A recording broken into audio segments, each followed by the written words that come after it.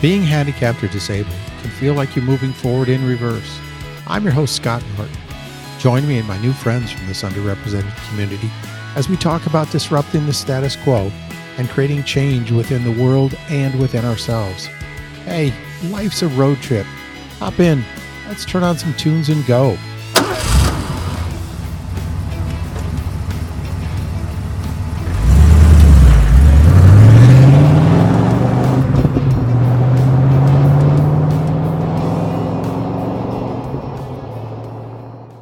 With me for this road trip is Isaac Harvey. In researching Isaac, I came across words to describe him such as amazing, superhuman, and legend. Born and raised in East London with a disability called limb pelvic hypoplasia, which is short means no arms and short legs. Isaac started his vlogging journey by sharing a clip of himself playing PlayStation games with his feet. Isaac now has a thriving YouTube channel, which has earned him recognition as one of the best filmmakers in London. Hi, Isaac. Hello. Thanks for having me. How does it feel to be described by others as amazing, superhuman, and legend? It's something I never thought I would be called. And obviously, I feel a bit funny when I get self-praise or things that I do because I think it's just the right thing to do. But if it means I'm a legend and it showcases what people with disabilities can do, then that can only be a good thing. Yep, that's one thing I'm getting from doing my own show is reading about people like you. I had come to a point where I would openly describe the disability community as quiet, but in reading more on you and the more guests that I have on, I'm changing my mind on it.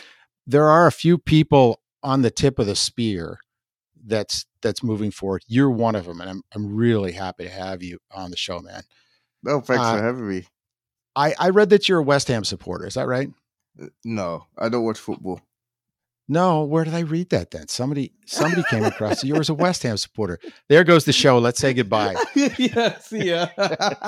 I was all ready to say, rah, West Ham, they're not going to be relegated. So I was gonna try to bring happy praise to West Ham for you. But okay. Well, I live near the stadium, if that helps. That's where it came from then. Okay. So someone else that I read to learn about you must have described you as a West Ham supporter.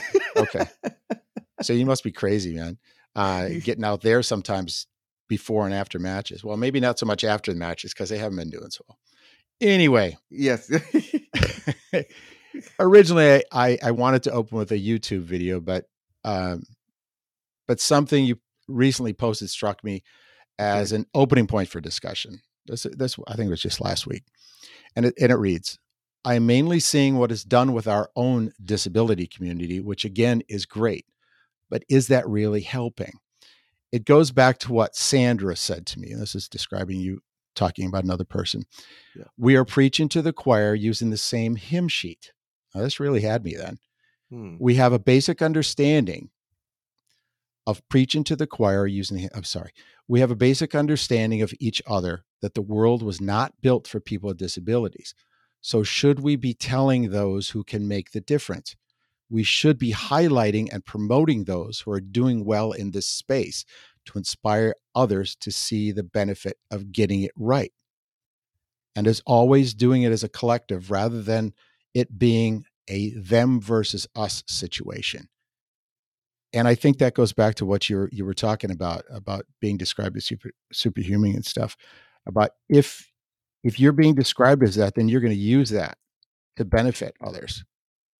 Yeah, that was one of the big things that really summarizes all of the stuff that I've been reading from you.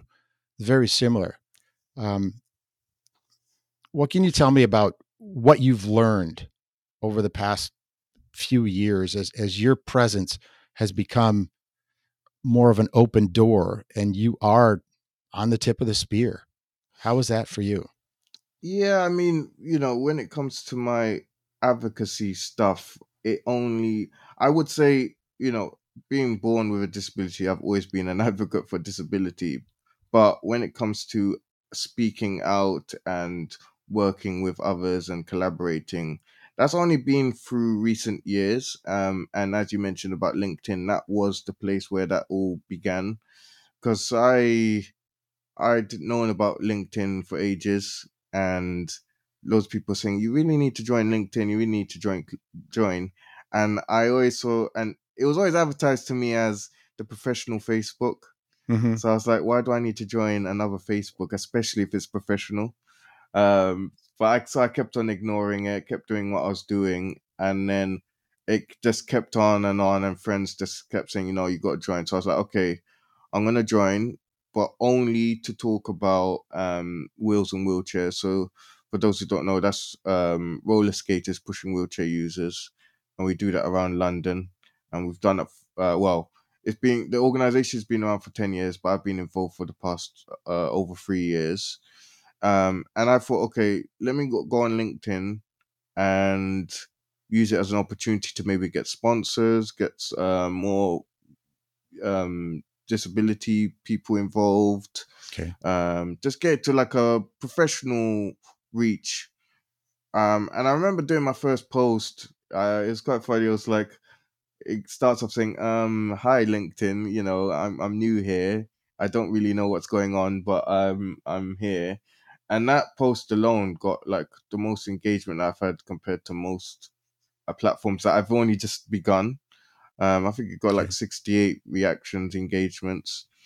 And then I continued talking about wheels and wheelchairs. And then it was in July where I discovered it was the month of Disability Pride Month. And that was Mm. like celebrating and highlighting disability. And I'd never heard of the month before, but I thought, okay, well, I'm gonna write a post about it. I had a picture of me laying on my bed here, sitting up, and I was like, Disability Pride Month is a great month, and I can't remember exactly what I wrote, but I was saying all the things, and that was the first time it kind of went viral. My first viral post on any platform, and that was when I really connected with a lot of other disability advocates, got to see what other people are doing. And it's been a really learning experience for me. I felt that I didn't know much about disability until I joined LinkedIn. And that's how I've been able to really see it as a collective, because everyone's doing their part and we've got to do it together. But yeah, I'm here to educate, but also learn from others. Exactly. Exactly. And that's what's been happening to me as I get more in LinkedIn. I don't really look at Twitter and Facebook much anymore. It's LinkedIn. It's Hmm. changed into something else.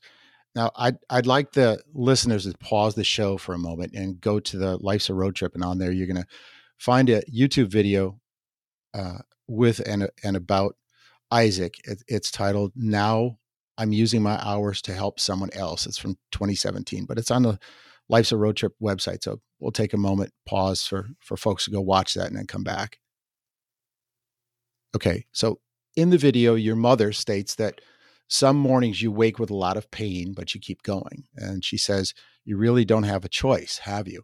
It's a state of mind." Now, when I watched that, it made me pause, and I would certainly expect other people to be pausing, but it made me pause for another reason. And I'll get political here about healthcare in the United States. I know that you guys in Britain have more of a broad range healthcare system. Hmm. How has that been benefiting you? Have you had to try to look in the nooks and crannies to try to get some healthcare benefits, or is it all laid out on the table for you? Regarding pain. Pain, and also with your condition, on getting help from others. I mean, that's probably not cheap. Well, so we have the NHS, which is a free healthcare service, and I've had it pretty good. Where I've had the support. I've got scoliosis in my back, so that was seen very early on. So I was able to have it operated on, so I didn't have too much of a curvature of my spine. Um, when it comes to my wheelchairs, I do get a new wheelchair. But it's the one problem with, even though I may have got them, it is still a long waiting list. Mm. Um, sometimes they don't get right the first time, so you have to keep going back. Um, and it, when it comes to like social workers beyond the healthcare and getting support where I should be having like a personal assistant to help me with my day to day life, Okay. that's really difficult when you get the wrong person. And here we have roaming people, so we don't have you. Before we used to have one person who knew all your needs, and then they would kind of be your advocate. But now it's whoever's on that day, the duty social worker. So you have to revisit the whole story again and explain it. Then you got to trust them to give them a good case to why you need this and this. And, that's a bit of a ongoing battle. And I've heard some real terrible stories from people within the community who, you know, they weren't given the right medication, and someone's had to keep going back to hospital because they know something's not right, but the doctor says otherwise. And yeah, it's just a bit all over the place. Like, it's not perfect for everybody. Even Yeah. myself, I might have had it good, but it's not like perfect. Perfect. I've got one complaint from that video for you, though, Isaac. Okay. There's a scene when you're spinning around in your wheelchair, and then the producer of the video is spinning the video itself. Okay. So Yes. it's like, oh my God, again. No, just kidding, man. It's really good. There's something I noticed, though, Yeah. that you're being helped by your mother and someone else, but something happens to your aura. To me, I feel like I can read people's aura at times. And I'm not trying to get spiritual, but when you are in the wheelchair, it seems that there's a difference between, or there's a definite line between lack of independence and being independent. And it seems that when you're in the wheelchair and you're able to utilize it yourself without need from others, that's your independence. And your whole aura changes. It brightens up. That's just the feel and the sense I get from it. Tell me about independence, because I did read something about, you stated that motorized wheelchairs just blatantly gives you independence. You talk about how you feel when you're in that. Yeah, I mean, when it comes to my wheelchair, I do feel a lot freer. Because I also have a manual chair, that someone has to push, and I don't know, it just makes me feel, I don't know, I'm dependent on someone to help me get from A to B. I have to tell them, oh, I need to go over here.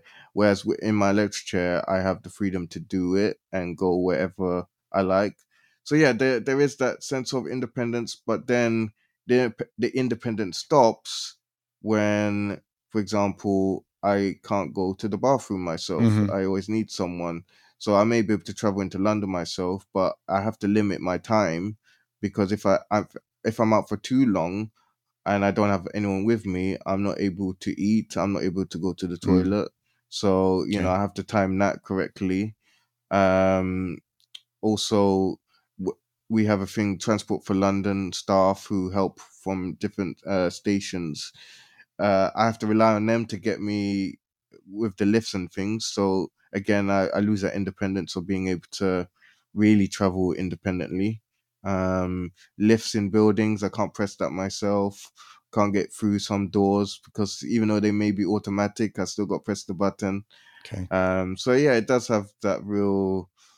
Yeah, it's independent, but it's not independent. If that makes sense. Yeah, no, I totally get it. Totally get it. I was dependent on people for over a month after I had the amputations on it. Yeah, I totally understand it. Mm. In that video, you also state when you're helping some kids, and you state that you're helping them build confidence as you built confidence in yourself as a child. I look at that as, I applaud it, because you're paying it forward, because Mm. you're these things that you've learned. I think you're noticing it in them, so maybe they don't have to go through as many struggles as you had. And again, I applaud that. I think Mm. that's fantastic. So, um, go ahead.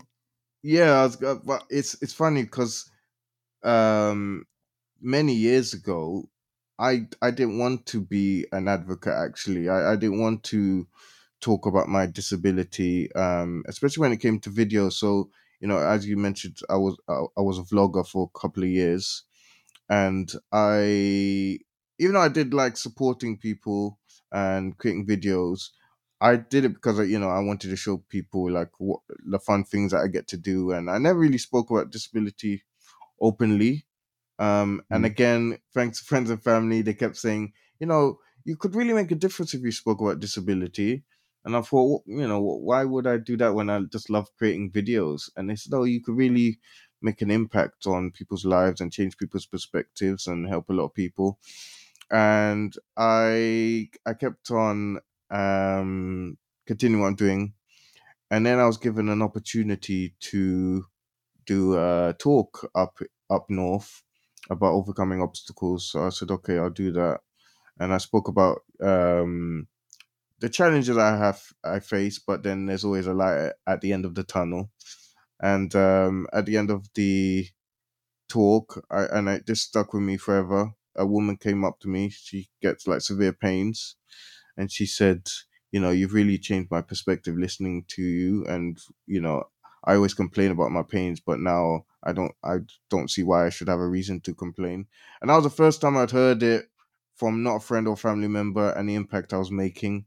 And that's when I started to be more active and speaking on it in my videos and beyond that. Very cool. And that takes you places. I was watching your posts. You were recently in the United States. Tell us about the trip. Yeah, so went to Colorado with a group of mainly those who had accidents and became disabled, wheelchair users. And yeah, we went to Winter Park and did a skiing trip, skiing holiday for 10 days. I think there was one shot and a comment about basically how this is going to be a heck of a trip. You did go downhill, didn't you? Yeah, I did. So I've done skiing before, but this one was really special because the story was, so I went, and usually the day after we've arrived, they usually do the fitting and get everyone into the right skis and things like that, because usually I would sit in a sit ski and someone would control it. So I was getting ready to do that, and they said, "Oh, well, actually, your guy's not here today. He's going to be here tomorrow." And I thought, "Oh, well, usually they can fit me, and I have someone different every day because they have volunteers there." Okay. And I was like, okay. They didn't really say much, so we went exploring, got familiarized because this was our second time back to Colorado. And the next day came, and the guy was there, and he said, "Oh, we've got a sit ski for you, and you'll be able to control it using your feet." I Very thought, cool. "Oh, that's cool." So I got to use a foot control down the mountains at 12,000 feet. Wow. Oh my God. Yeah. Oh, okay. Oh man.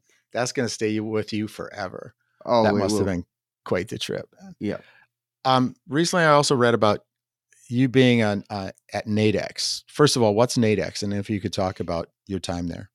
Yeah, so NADEX is basically a convention which showcases new accessibility equipment for people with disabilities, mainly Okay. physical disabilities. Okay. And did you attend it or did you speak at it? Yeah, I've always heard of NADEX, and I never really had a reason to go, and I always wanted to go, but someone reached out to me and said, "Would you like to become a speaker on the main stage?" So I ended up Cool. becoming a speaker. Yeah. And you mentioned in a post about, it talked about how, again, you never intended for any of this stuff to happen. It's just strange how life can carry you in a direction without you even knowing it. And then once you get there, now you're able to look at it and you're past it, but you're still building from it. It's just wild. It honestly, everything that I get up to is just like a surreal moment. It's like, Yeah. how did this happen? I mean, getting to talk to you today is through social media. Like, who would Yeah. have guessed this would happen? Yeah. I mean, it's just, we take opportunities when we see them, but we also have to be responsible for and aggressive enough to seek opportunities and then Absolutely. grasp it. And that's what we're both doing. Yeah. All right. So let's talk about Wheels and Wheelchairs. You're the president of that. And just so the listeners know, look for the link to that on the Life's a Road Trip website. So it's in there. So go ahead, Isaac. Tell us about how you got into it, what Wheels and Wheelchairs is all about. Yeah. So just a brief history of it. So that on in the 2012, a group of roller skaters and wheelchair users who had been doing that activity in Paris for the past for 10 years, for their 10th anniversary, they challenged themselves to skate from Paris all the way to London Mm, with skaters pushing wheelchairs. So they knew how to get to the end of France, but they needed support on getting to London to get to the stadium. So they contacted London skaters because there's a huge London skate scene here, and they contacted them and they said, "Oh, look, we want to bring some wheelchair users on skates," and they thought wheelchair users being pushed by skaters. They just thought it was such a random uh, thing to think about and do. it's But a so, logical combination when you think about it. well, yeah, actually, Yeah, why not? Makes yeah, sense. yeah. Well, absolutely. To them, the Paris people. So yeah, Parisians, yes. yeah. But they said, okay, sure, we'll help you out with the route. So Cool. eventually they got the route together and they did it took them about, I think, 7 days to do the whole thing. They arrived here and all the London skaters saw their arrival and were like, wow, we really need to do something here. And Mm, in that same year, that's how Wheels and Wheelchairs was born. And they started taking people out from the hospice. So they came out for the first few years. And then that went on for many years. And then I first heard about it at the end of 2018. So here we have a park called Hyde Park. And every winter they have a thing called Winter Wonderland. So it's like the German markets, Christmas markets. And I went with a friend, and we decided to go on the ice rink. And I went in my electric wheelchair on the ice rink, going around having fun. And one of the ice marshals comes up to me and says to me, "Oh no!" We started talking, and he says, "Oh, would you be interested in wheelchair roller skating?" And at this time I'd done a skydive, I'd done the skiing and things. So hang on, hang on. You said you did a skydive? I've done the skydive, yes. No shit. Yeah, Okay. Okay, 2015. man. Yeah. Very cool. You just try to slip that one by. Yeah. Yeah, I did it. Dude, you jumped up from a plane. You went down from a plane. Yeah, 14,000 feet Holy. in Okay. Ohio. And Yeah. you got some balls. Yeah. Okay. So yeah, I started knowing about the skating, and I was sent some videos, and I was like, yeah, it's really cool. Yeah, I'd love to get involved. So I ended up contacting them, and at the time, I emailed the president at the time and said, look, I'm interested in taking part in this activity. And she gave me the most warmest email ever. And I thought, okay, this is like the group I want to be part of. So I emailed Mm. back saying when would be the best time for me to come. And then I didn't hear back from her for like 2, 3 weeks. And I thought, oh, that's strange. Did I say something wrong in that email? Which was like the first thing I thought. Um, and then I got an email from the guy I met at Winter Wonderland to say that same weekend she for unforeseen circumstances she passed away. And it was kind of like a shock to everybody because no one was Mm. expecting it. And they had to have some time for grief and time to be like regroup really. Mm. But yeah, I ended up going and really enjoying it and really getting heavily involved and skating on a Sunday, which was around London, the streets of London. And that was the first time I'd seen London in a whole new light. And the community were really welcoming. And, I didn't feel as if I was in a wheelchair. And it's one of those situations where, if the surface was bad, we all suffered. And if it was good, we could all have fun. So I did that for a whole year, skated in France as well, and did a lot of activities. And then at the end of the year, they have an AGM, so they have a committee, and I went to join in, and they were looking for a new president. And because of my involvement and how active I was, they asked me if I would like to take it. and I knew I had big shoes to fill from what the previous president had done, but I saw a lot of potential in the group that I accepted, and I've been the president ever since. Yeah, I mean, it just makes sense because you've got coattails now from being out there and being known, and they should just grab a hold of your coattails and run with it. And that's what you guys are doing. Yeah. So next, I want to talk about British Vogue, and Oh, but right. we're yeah, man, we're gonna take a couple second break in case somebody wants to drop an ad. Okay. Earlier this month, and this is the first time I heard about it, and then I started digging into it. You posted this in part. The craziest part of all of this, uh, this was never a dream of mine, as I never wanted to be a model, and I completely mocked the fashion industry. I never understood it as what whenever I thought of fashion was people wearing ridiculous outfits down the catwalk. But the day I was given the opportunity by Victoria to wear adaptive clothing is when I understood why fashion is so important and how it's missed the opportunity for the wider community. And I wrote to you because there was a photo you posted of yourself, and I wrote that you're a dapper dude, and you were a dapper dude, man. I mean, you were very spiff in that image, folks. I hope you find it. So you got to dig it up. But in there, you referenced to your talking part as a model at London Fashion Week, uh, and Sandy Roberts.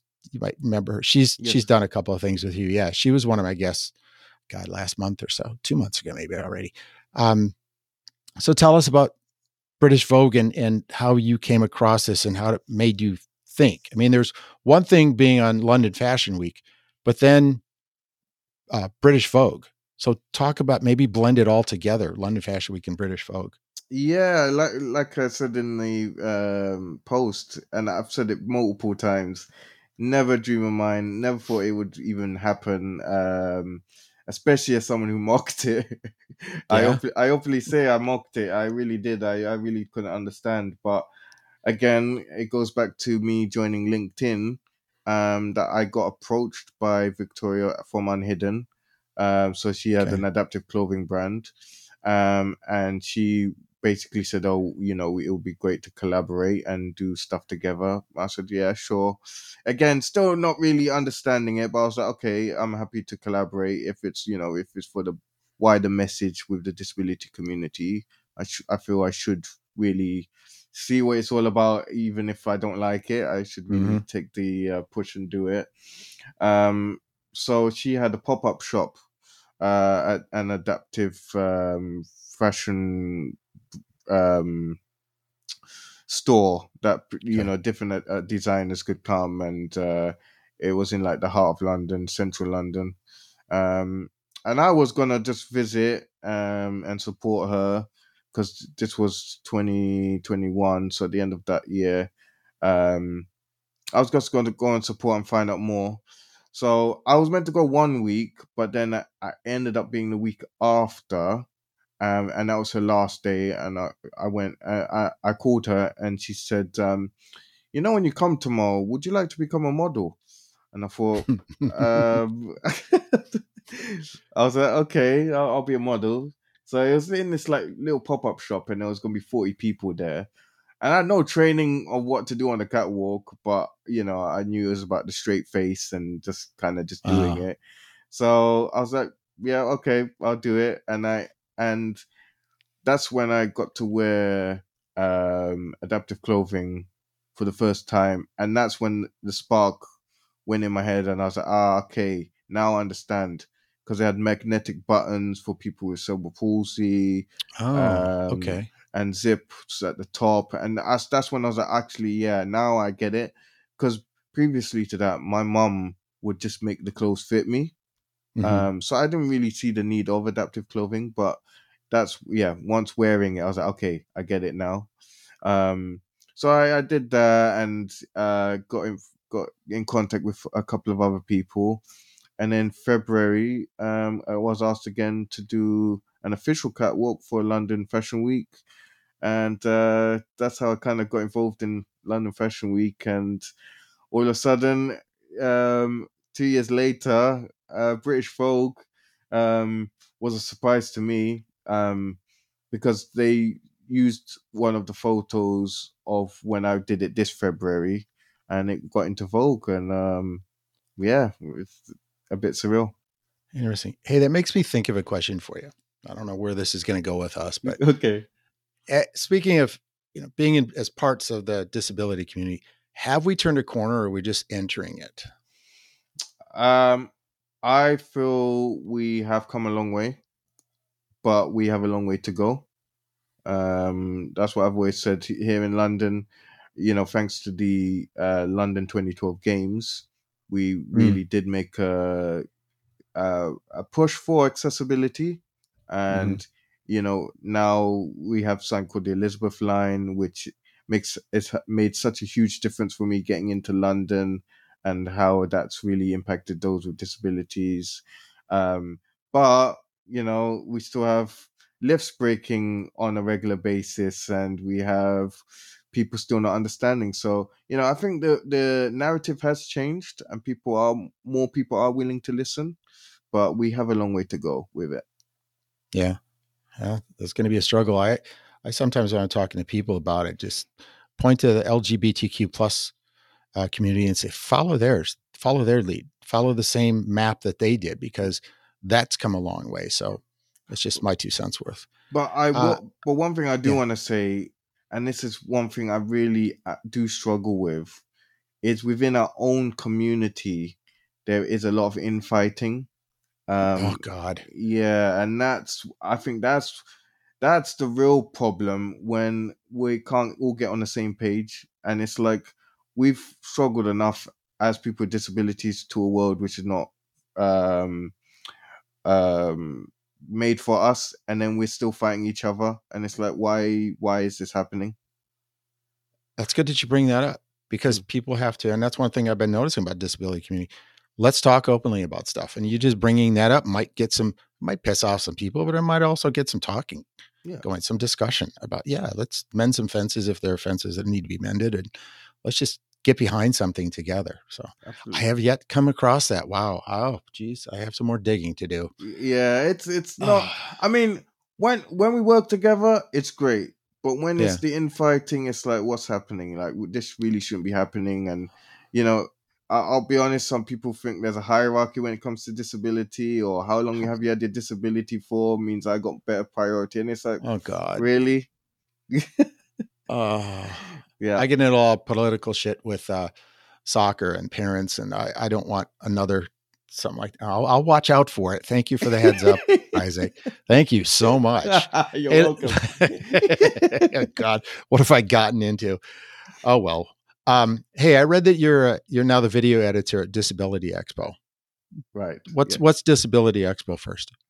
So Disability Expo is a convention that's going to be happening in July. Okay. Yeah. And what are you doing with it? Being video editor, giving some thoughts. Yeah, so I've been creating some videos promoting the different Cool. sections that they're going to be doing, um, and basically advertising the event. But again, that's another one with a lot of infighting. So, Mm, yeah, it's a bit of a shame, mm. because it has a lot of big potential, but yeah, it's going to be a bit of an interesting one. Hopefully, it'll be great. I'm hopeful, but yeah. Okay. Well, here's something maybe a little bit on the lighter side. I want to talk about your lunch with Doctor. Is it Ali? Oh yes, yeah. And you wrote, as we were munching on a beautiful afternoon from Arabica, fantastic Middle Eastern food. That's the name of the restaurant. It made me reflect on my life growing up. Never in my life would I have thought I would be comfortable talking about mental health openly to anyone. I was blinded by these feelings, as I thought it was my problem and only I can fix it. I looked for external sources to fulfill my happiness, and I pushed away those who wanted to help me. Then, when I was 24, when life was just became too much, I took it upon myself to take a step back and learn about the mind. Very good. That was one step completely changed my life forever, where I learned so many things. Honestly, or excuse me, honesty was my biggest learning. Hmm. Interesting. Not just with those around me, but to be honest with myself. That's huge, I'm sure. Yep. If I'm not feeling okay, that's okay, as hiding from it will not make me feel better. Yes, I am not okay. So, how am I now going to feel better? I am already looking forward to the next time where more deep discussion with and laughter is on the menu. Talk about that a little bit, will you? You have touched on it, but maybe a Yeah. little bit more specifically, man, because you're looking at yourself.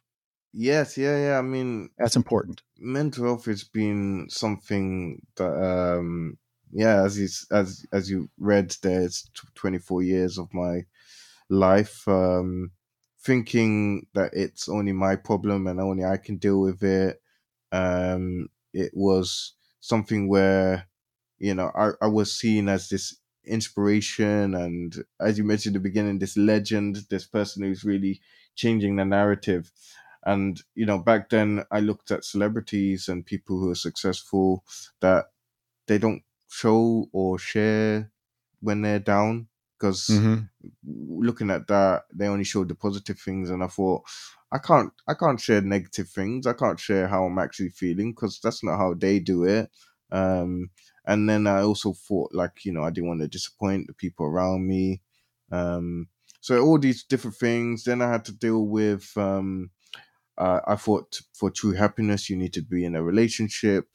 So I was striving for that for a long while. And then when I eventually did get into one, I still wasn't happy with myself. So I thought, oh, I finally got what I've wanted. Why am I still not happy? So, I became quite selfish, in my actions, and, wanting to, I was like, I finally got what I wanted, so I'm going to be happy. And I became very selfish. And obviously, being selfish in a relationship, that's not going to work. So that Mhm. didn't last too long. And then on top of that, as you mentioned, as being YouTube's top vlogger, that was like, I thought, after now I've won this award, I've been on television, my life's gonna change now. I'm gonna get 1 million subscribers. I'm gonna have loads of people following me, and I'm gonna be in a mansion and all that kind of stuff, right? Hmm. Hmm. Living the life basically. Um, and a couple of months later, that didn't happen, and it really, really demotivated me. I was like, oh, I can't. I put a lot of hours in, and I've won this award, and why am I not getting this? And it was that, the relationship and everything that's coming together, is when it got to a breaking point, and I was like, you know what, I really need to learn about this. And that's when I took a step back. And the first thing which came to my mind, and I don't know if you've seen it. Have you seen the film Lucy? Doesn't come to mind, no. Scarlett Johansson. And it's a film, basically a woman using more than 10% of her brain. Um, and I don't know why this came to my head, and I thought, is that real? Is that fantasy? Because I'd seen the film many years prior to this moment, and I was like, is this real or is it fantasy? And I searched up 10% of your brain, and that's when Mhm. I found a guy called Bob Proctor, and he was talking about law of attraction. And I'd never heard of that term before, and I was learning about it. And that's when I learned, how we think, feel, and speak is the reality that we create. Mhm. And really learning about that. And I was really fascinated with it, and I really took it upon myself to learn a lot about it. Um, and then that's when I learned about meditation. Again, something I mocked. It's a reoccurring theme. I mocked quite a lot of things, but because I was like, how can you breathe for like 2 minutes and feel better? Like, that didn't make sense to me. Mm. But actually practicing it myself really made me become more mindful and really within myself. Um, so I learned all of that, and I felt on top of the world, positive, for a whole year. I was like, this is great. Um, and it got to a point where I was like, yep, I don't need to do any more of this. I don't need to do any more learning. Don't need to do any more meditations. I'm all good now. 2 weeks later, back to step one again. And I was like, how's Mm. this happened? Um, and that's when I learned, it's a journey rather than an end destination. And that's when I learned the importance of honesty and being real about it. I obviously have a positive mindset, but be real about it. Because being real allows you to be prepared for negative things to happen, or positive things to happen. Got to be having a realistic mindset to things, and that's definitely helped change my perspective and outlook on life. Well, that goes along with what I've been learning about you, Isaac, is that I see you as both a learner and Mm. enjoying learning and a teacher. The things that you write about, you're not ashamed, you're not afraid to say some things, but then there's also way you get around uh and not well when you're sharing. Here's something I want to share with you. Yeah. You wrote you were at a Lebanese restaurant and you were in King's Cross. You're having lunch. I don't know if this was with Dr. Ali or not, but the good part of this was it made me think of my wife and I were in London back in October, and we stayed at the Megara Hotel, which is across from the train station. It has a beautiful murals on the outside of the Yeah. hotel, and people there are fantastic. So if the Megara wants to send me a couple of free nights, maybe Sue and I will come there for doing an ad for them. No, I'll just open it with what you said. Yeah. Said someone approached you and said, I would love to swap lives Oh with yeah. you for one day. Shit, man. It sounded like you wanted to go off on this lady when you were writing on it. And you weren't afraid, but you stopped yourself a little bit. So tell us about that. Yeah, I mean, and by the way, that was the same day as Dr. Ali. Okay, good. So yeah, it was the day that I was coming back home, and yeah, a guy who I know him, and he's great, and he's one of the train assistants who helps get people on and off the train and gets the ramp Hmm. and everything.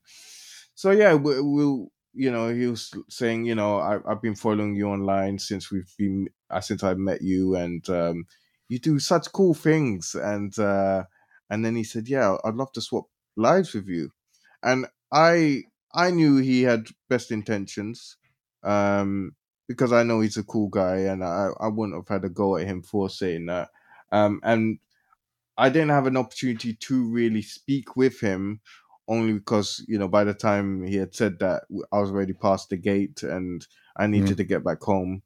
Um, but yeah, it made me think. Yeah, I might be. What you see of me is great and fantastic, and I've got all these great opportunities. But what really goes into it is like I said, for the skiing, it's yeah, I might have had the foot control going down the mountain, but every day I was in excruciating pain because of Mm. the seating wasn't very comfortable, or the 7 hour flight to get there.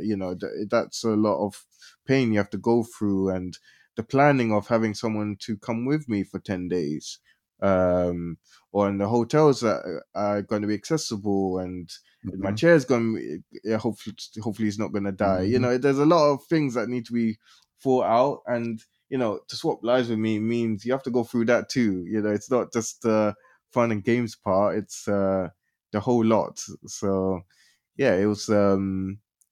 Yeah, I wrote that to give people a realistic point of view, and even a post I wrote recently about living my best life. People are like, "Oh, you're living your best life." It's like, am I really? Is that really living my best life? I mean, I'm grateful for all the opportunities I'm doing, being in Vogue and skiing and all the great things I'm doing. Is like really grateful, but living my best life would be having a personal assistant to help me every day. Like that's allowed me to be more spontaneous and more independent. I think that would be my best life. But what I'm doing now is grateful, but not my best life. Well, my perspective from you is my readings of what you have to say in your posts on LinkedIn. And I have to say that, including this interview, I feel like I'm up on the mountaintop of the Maharashi. Um, so, what's some final wisdom that you care to pass on to us, Maharashi? Oh, I've come all this way to see you. Please fulfill me. I think. Well, there's a lot of life lessons that I've learned, but I think at the end of the day, it's just being honest with yourself and be who you are, because no one else can do that. Mhm. I think that's it. Yeah, Yeah. comes in a nutshell. All right, so last question for you, dude. Okay. What's next? What's next for you? To be honest, I ask that every single day. So I really have no clue what is next. Because I mean, these opportunities, like I said, are just things I never thought were things I would do or see as being possible. So I'm just going with the flow. Yeah, And hopefully involves more conversations like this and being able to connect with other awesome people. cool. Yeah, it's all in front of you. You have no clue, Yeah, but go out there every day and see what the hell you get into. absolutely. So I have to be honest with you, dude. This is where I end up doing this, and that means that we go into what's called a road trip roundup. It's 5 questions about you and road trips. Obviously, you're not driving. I mean, but then again, from everything you've been telling me about skiing and jumping out of a freaking plane, man, it wouldn't surprise me if you had the opportunity and you'd figure it out. So I'm going to just go ahead and ask you the same damn questions I'm asking everybody else. Okay. Okay. And if they don't quite fit, then let's figure it out. Yep. Okay. Sure. When you're out and about, what's your favorite food? Ooh, my favorite food. I like a bit of everything, but my favorite food has to be sweet corn. Really? Yeah. Do you take it off? Now, this is something I did with my kids because the youngest, they had a problem with eating sweet corn off the cob. Do you have people Oh, take it off the cob for you uh, and then s- like cook it up in butter? sorry, Sweet corn. you cut out a bit there. Sorry. Oh, okay. We're talking about sweet corn. Yeah, yeah. Okay. Do you have people take the kernels off the cob for you and then cook it up with some butter? So I can, so I have a table that my brother fit for me, and I can Okay. sit myself and eat. So if it's, I can eat a cob myself. Okay. But when I'm out, I do need someone to hold it. Mm-hmm. Totally understand that. Of course. Yeah. So what would be your dream car to be a passenger in being on a road trip? Or have you Uh, been in something like that that's really cool? I wouldn't use this for a road trip, but the coolest car that I've been in, it was like a McLaren car, and I got to, Oh, yeah, and I got to go oh. around. I got to go around a sports track. See, there you go again. You're making me jealous. This guy's nuts. He's either nuts or man, he's balls to the wall. I love it, man. This is great. You're surprising the heck out of me. Honestly, Okay. yeah, and that was kind of like a spontaneous thing that technically I shouldn't have been able to have done, but I did. Technically, I shouldn't have been able to, but I did. That's Yeah, you. yeah, Okay. basically, yeah. Have that on a t-shirt. Yeah, yeah. Um, I mean, do you want me to explain that story or? Yeah, go ahead. Yeah, sure. So basically, in France, they do it's called Le Mans, and it's a Mm-hmm. racetrack, Mm-hmm. and they do a 24-hour roller Mm-hmm. skating event. So in 2019, I was meant to go be part of the parade before the skate in my chair, and then see the race happen. People getting involved for 24 hours. So we did a road trip, actually, first ever road trip from London to Paris, driving there, so to Le Cool. Mans. Hire a car, and there was 4 of us, and we drove all the way there. And it was that weekend where it was scorching hot everywhere, and on the track it was like 50 degrees, and the minister of the area was like, "Nope, you're not going ahead with this, because if someone was to fall on that track, it would, you would have burn scars and all of that. So, Mm. the event's not happening." And that he only made that decision once we had arrived, right? So we're like, Okay. "Oh gosh, we drove all this way and it's not happening." So anyway, we decided, okay, we're still gonna skate around the area, and we went up to, and I was like, while I'm here, I would love to see the track. So they said, okay, well, let's see what we can do. So we went up to one of the guards and we said, look, we've come all this way. Can you come and see the track? And they said, we'll let you come through. So got in, and it was like all the pits and all that. I was like, oh, this is awesome. And then the guy was like, would you like to come in one of our cars and we can drive you around? Oh my I was like, yeah, we're like, yeah, sure. God. So to put a helmet on, 2 guys at the back, 2 seatbelts, because the horsepower and everything was going to be a lot. Yeah. And Oh yeah. and yeah, I got to go around in this sports car, and I had 2. I'm glad 2 people were in the back because they had to hold me up. Like honestly, I'm picturing it. I'm picturing it. Oh man, you're nuts. yeah. So I did video it, and I'm yet to release it because at the time they were like, you can't release this. You shouldn't have been able to have done this, but so I got it on video. Okay. Well, that I'm gonna use that as the last question. Is your favorite road trip memory? That's got to be it. So you just nailed question number 2 and question number 5 at the same time. Thank you. There's no way you could top that. No, we'll go on with the last 2 then. Sure, will now be the last 2. Sure. Last cassette or CD that played while you were traveling. So maybe while you're on your way to Le Mans. Sorry, say the question again. The last cassette or CD that was playing while you're on this trip. I played a lot of I might be cheating. We did it through the Bluetooth on my phone. And we were playing electro swing. Oh, I heard a lot of that while we were in Europe last fall. And we really came home thinking about where can we find that, and we couldn't find any. That's what the term is, electro swing. Okay, I'll tell Sue about it. Yeah, cool. It's a genre I never thought I'd really be interested in, but yeah, I was playing that in the car, and it was new to the other people I was with, so yeah. Okay, cool. All right, so now what's going to be the last question? Okay, Coke or Pepsi? Oh, I prefer Coke. Okay, most people do. Yeah. That's what I'm finding. Yeah. So we're going to wrap up our show, but I want us to stay on for just a couple minutes, and I'll just tell everybody ciao and chillax, and thanks for listening, or continue listening to Life's a Road Trip. Yep. Thank you.